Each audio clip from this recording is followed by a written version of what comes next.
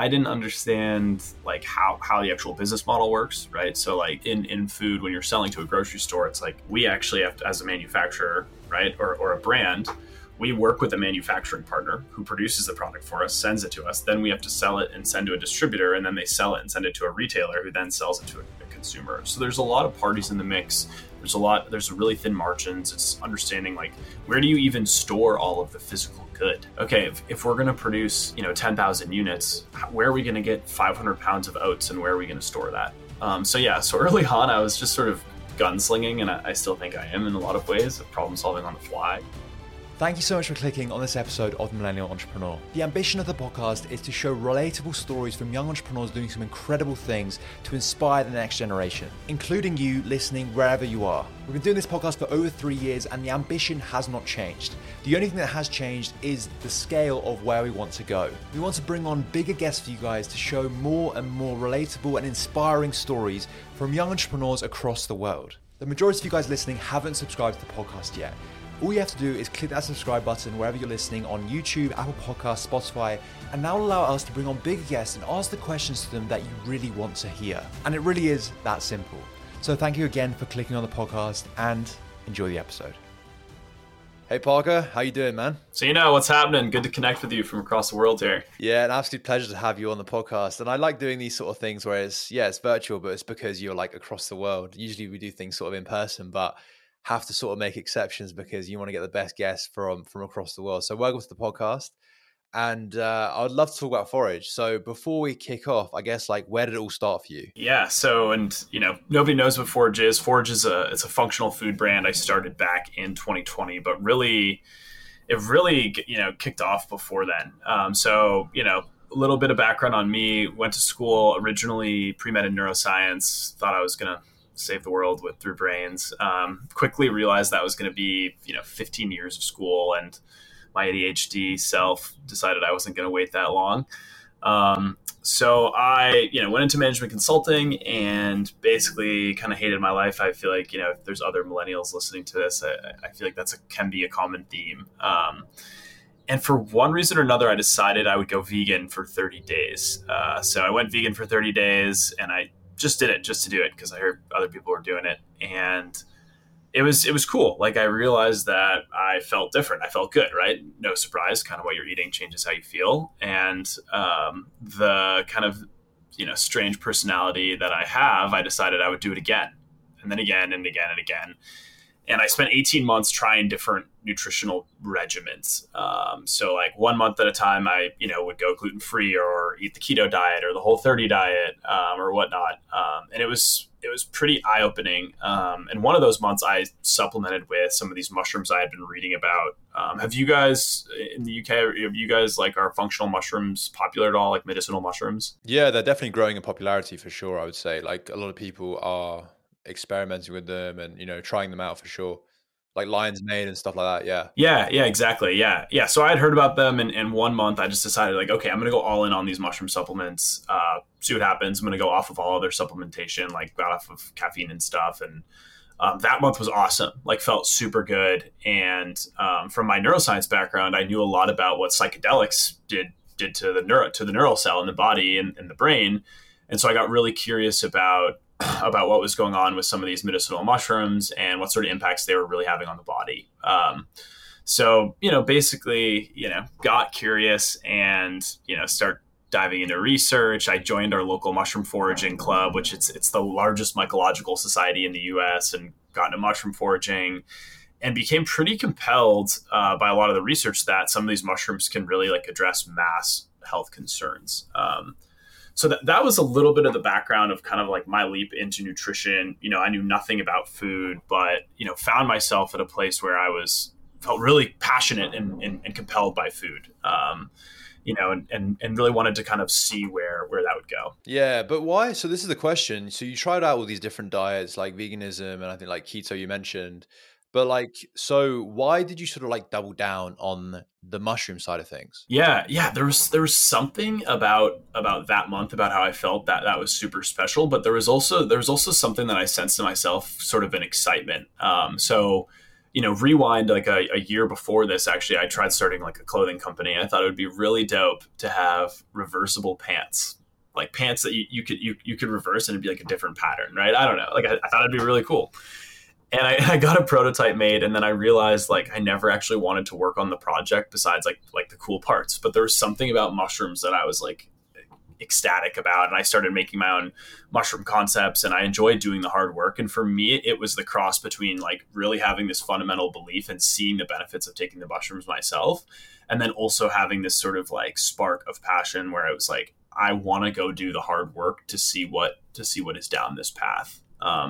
So that was the beginning for me, and I started putting mushrooms in like my oatmeal and bringing it into my office. And next thing I know, I'm like, printing out little surveys and walking to people's desks and being like, hey, will you try this? Like, will you fill out this survey? And that was really kind of the origin story. There was no like formalized, oh, I'm going to go start this business. And it was really around passion. I'm not sure. Do you hear that a lot, or do you hear a lot more people come in with structure and an organization? Well, I mean, you get like both, I guess. Like some people see it from an opportunity standpoint where they're like, yeah, this is a problem that I face all the time, and there isn't really an existing solution that fits it. And that's kind of like how I stumbled across my business and like started it. But in other areas, it's like, yeah, I have this passion, and no one can do this business better than I can. So let me just do it. So there's like different ways. And I think like if you've got a combination of both, that's even better, right? Because then you've got the problem that you face yourself, and then you got like the passion to actually drive it forward.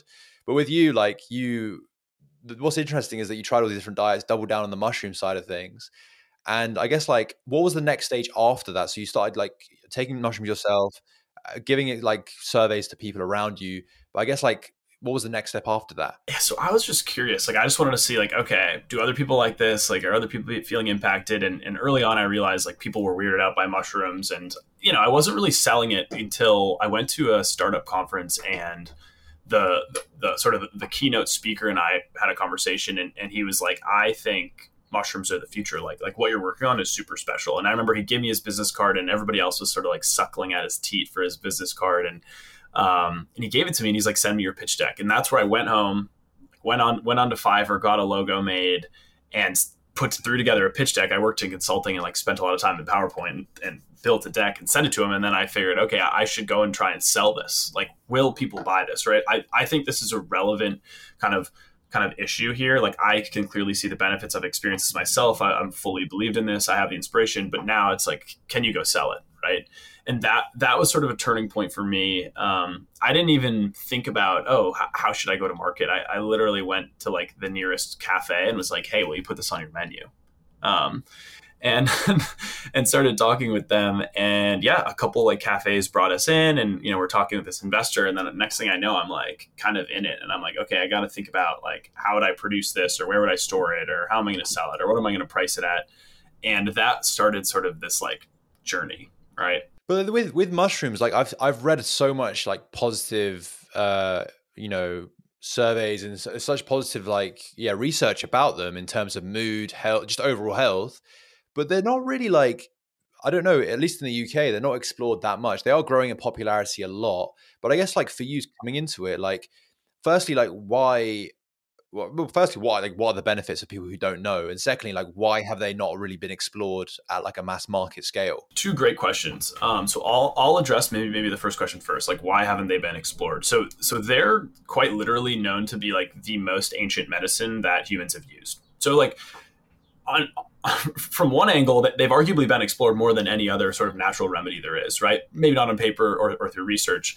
The second angle of that is there's actually a lot of research that has been done, but primarily in the Eastern Hemisphere, and it hasn't really been socialized well in the Western Hemisphere. So that there's actually plenty of really great research on some of these mushrooms. Now, your second question that you ask is about like, okay, what are the benefits for people that don't know? Asking what the benefits of these mushrooms are is like asking what the benefits of vegetables are, right? It's like, well, it's an entire kingdom. Like there's quite literally probably hundreds of quote unquote medicinal or functional mushrooms that have different, sorts of benefits.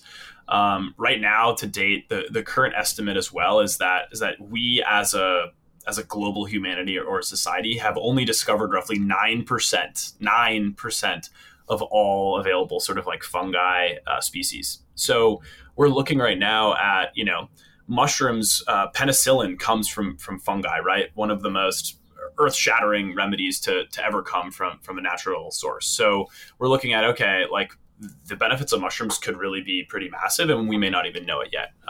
Other sort of common benefits, right? Because I think that's maybe what more so you're asking is, for example, there is like this lion's mane mushroom. I know you had mentioned you've heard of that one. That one has a lot of popularity.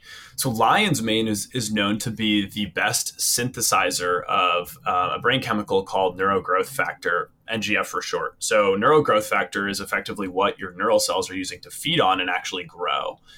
So what does that mean?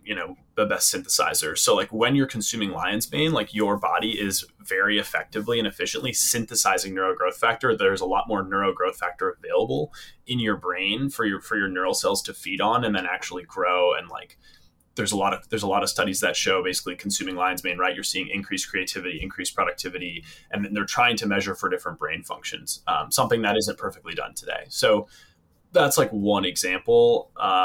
There's a couple mushrooms that are used as cancer treatments around the world because they have properties that where like the compounds are going around finding cancerous mutated cells and killing them. So there's really lots of different benefits. It really depends on like what mushroom are you taking and is it being sourced appropriately. The more I read into it though, Parker, like, the more I get surprised and astounded by like how, firstly, like intelligent some of these mushrooms are. Like I've seen them like solve some puzzles, right? Like it's kind of strange. I've seen them do that, and then also the health benefits are insane. You mentioned a few there, but there's like, as you said, they haven't all been discovered, and also even those 9%, like not all the health benefits have been sort of researched in. So like, yeah, it's a world where I've only just started like researching into, but it's insanely fascinating.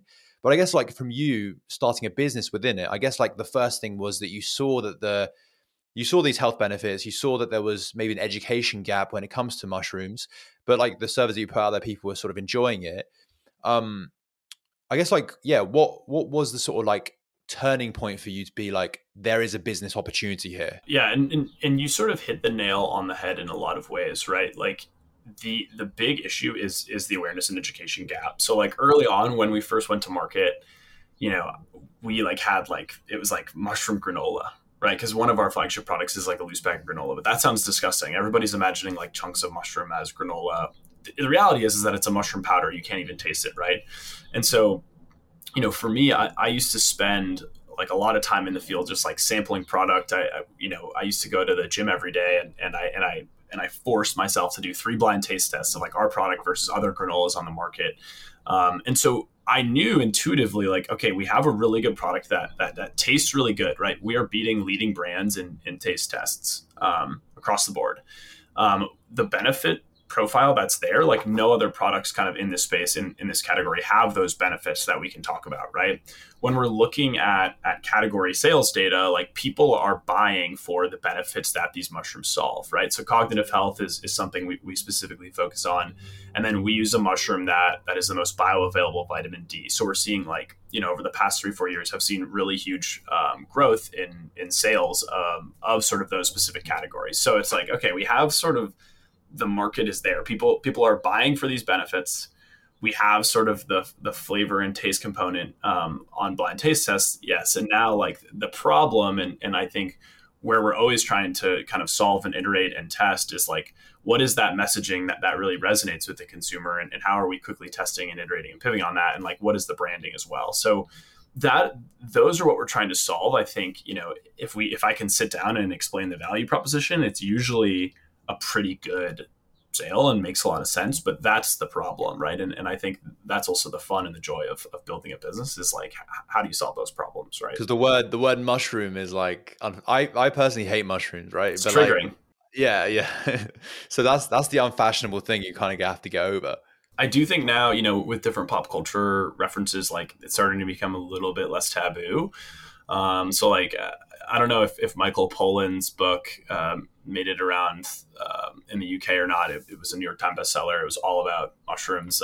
There was a bit of psychedelic focus with that book, But a Fantastic Fungi documentary on Netflix was super popular here in the States as well. And so, we're starting to see consumers understand mushrooms and sort of change their perception on what it means. But yes, it's going to take time. It's going to take a lot of education. It's going to take stuff like this to inform people as well. When you first started the like formal, I guess, road to actually starting the business, you were basically like handing out samples at gyms to like test on those different KPIs that you guys defined. So taste, nutritional value, which you're already like beating. So it was like mainly the taste thing, right? Yeah, primarily taste, right? For us, it was taste. We early discovered as well that like if we're going to put mushrooms into a food category, we have to also determine what do people care about in that food category, right? Obviously, like the benefits are a huge positive, but we found like when we were focused on granola, like people really care about sugar count. So it was like, okay, we have to make something that tastes good and is low in sugar. Okay,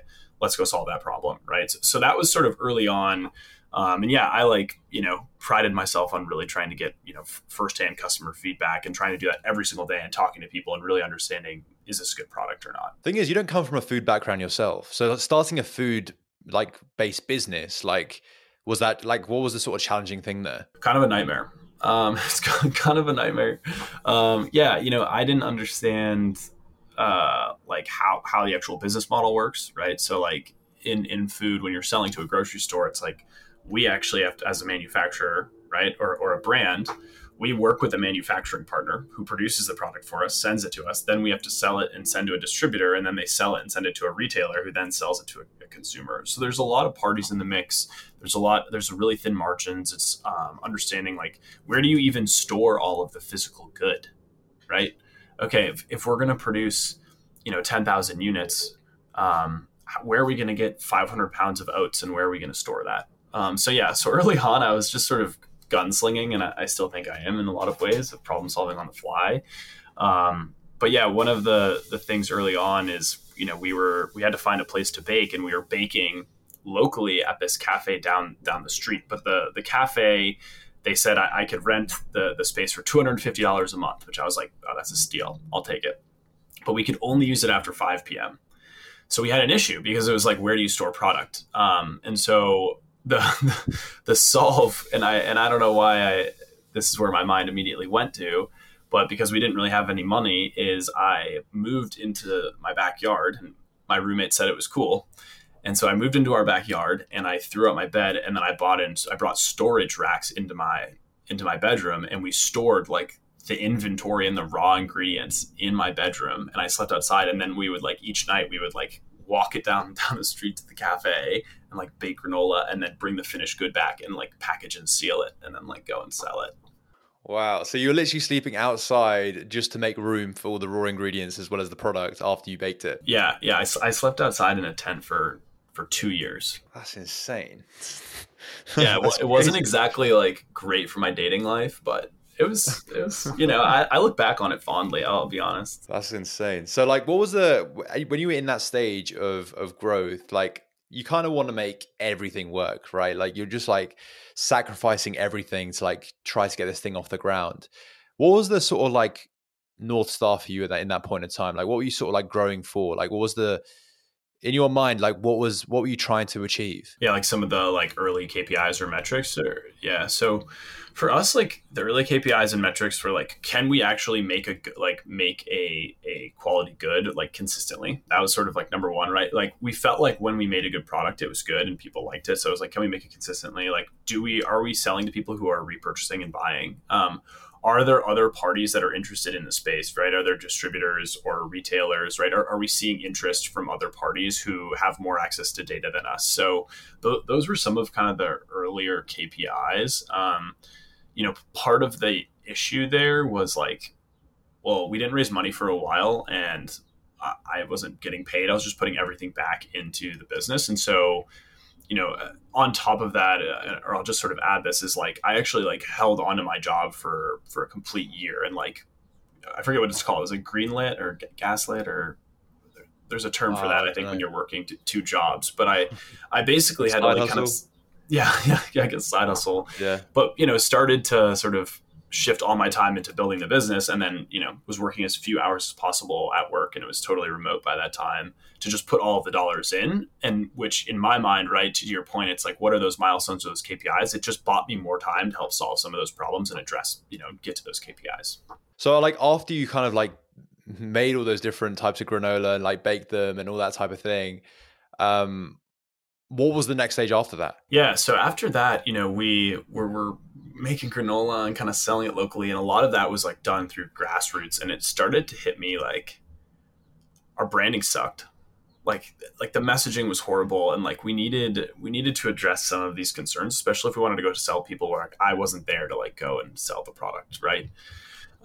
So we sort of, my brother started to get involved, and he also addressed sort of a secondary challenge of like, okay, where do I go find like a 50-pound bag of oats? Like, how do I think about pricing and costs and whatnot? And my brother works in agricultural, in the supply chain. And so he came on and was helping me kind of order ingredients and putting me in touch with different distributors and thinking about, when we need to order what and how much a unit's going to cost. And he put me in touch with his boss at his job, who took an interest, and he was like, hey, like, I think you're going to need money. And I was like, we'll never need money. I was like, I don't know why you'd ever think that. And of course, like, was incredibly naive. And he was like, okay. And it hit the point where I was like, okay, I don't know how to fucking do branding. I don't know how to do any of that work. Like, let's go find, some interns, right? Right.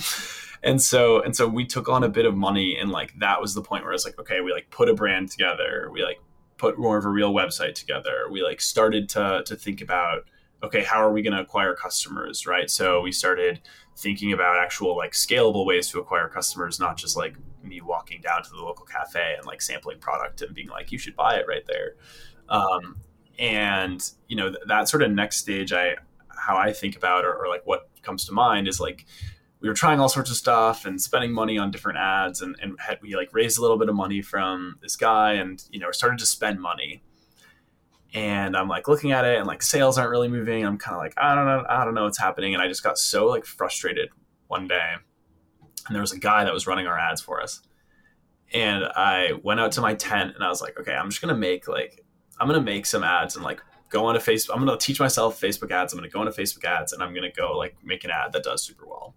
And I just remember I spent an entire day, like morning to evening, and I recorded myself like at my tent. And we there was one ad that I put up on Facebook ads, and that ad like crushed it for several months before the iOS update. And that was sort of like the next phase for us. It was like, we went from kind of like selling to like friends and family or people I knew, to being like, okay, this ad is like fucking awesome. And the ad, it was me, and I'm sitting in front of my tent. And I kind of open I'm in the tent. I open the tent, and I say like, hey, like, I've been living in a tent for a year to make the best like granola in the world. And then it like flashes to me in the tent, and then I like talking through the benefits, and then it like flashes to like some of the production. And I think that ad was like 15 ROAS or something. And it was like, we were starting to scale it. But that's how I think about sort of like that next phase of growth. It was like my brother was helping on ops, and like I was trying to start to figure out like the marketing and acquiring customers and branding, whatnot. How many like, I guess, bags or like dollars worth did that sell? That one ad? Yeah. We were upwards of like a couple 100,000 at that. From just that one ad of you like on Yeah. the tent, in the tent. Yeah. That's insane. Wow. Sometimes I'll just watch the ad because it's just like so funny to me. And it's like, I look like, the comments on that ads were hilarious. They were like just ripping me apart about being like a hippie and all this stuff. And it was good. It's crazy how like you just try different things, and for some reason one thing takes off, and for some reason like other things don't take off. And it's just like, sometimes you can't put your finger on it. It's just whatever it's whatever the algorithm chooses, or whatever sort of like in that moment in time, whatever sort of gets picked up.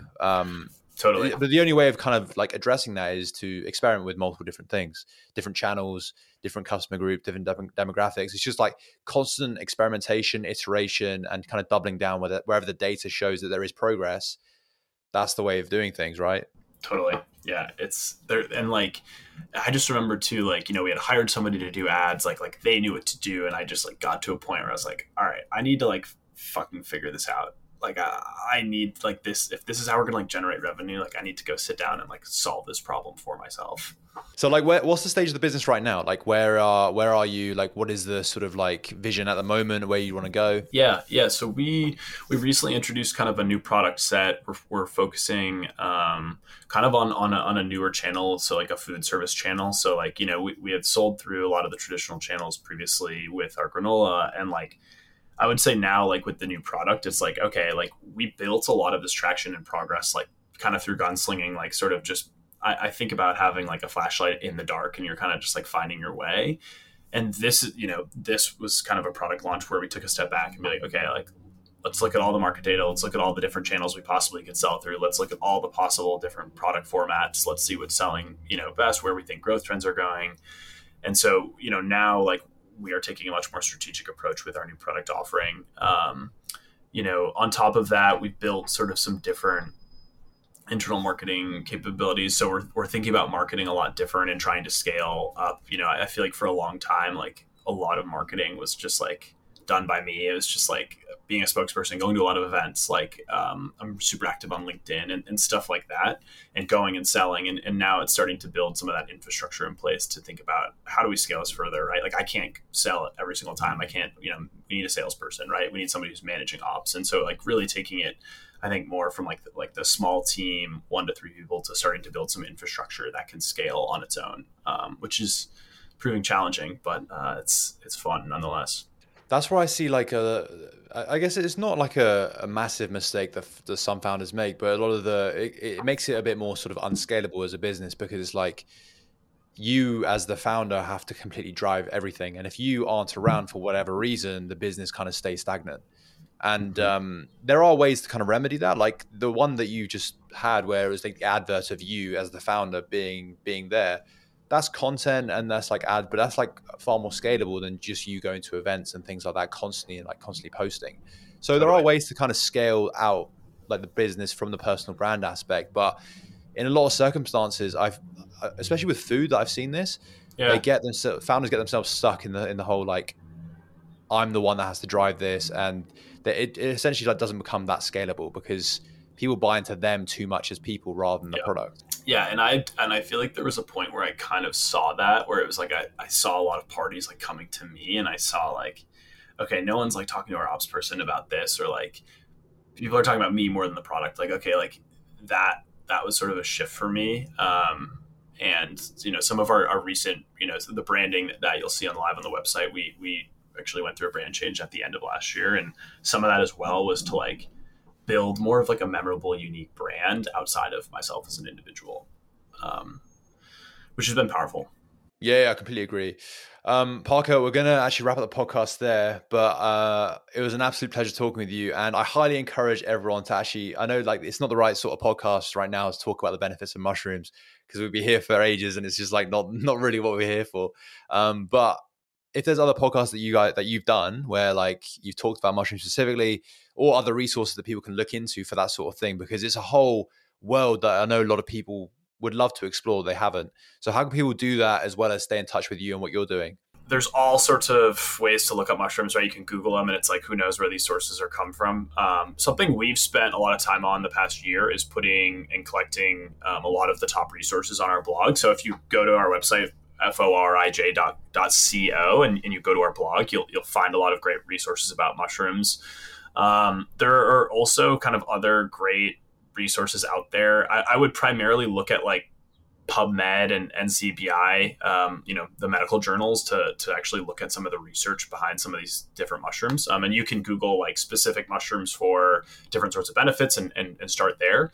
You know, if you're curious to learn more about me or what we're doing, I'm super active on LinkedIn. That's sort of a good place to find me and reach out if you have any specific mushroom questions. You know, I've talked about it on other podcasts as well. And then if you're interested in our products and you are in the US, you can check it out on our website as well. So forage.co. But I really appreciate you having me on here, Sina. And it's nice to connect, man. Thank you so much. And I'm sure we'll speak very soon. Thank you so much for coming on.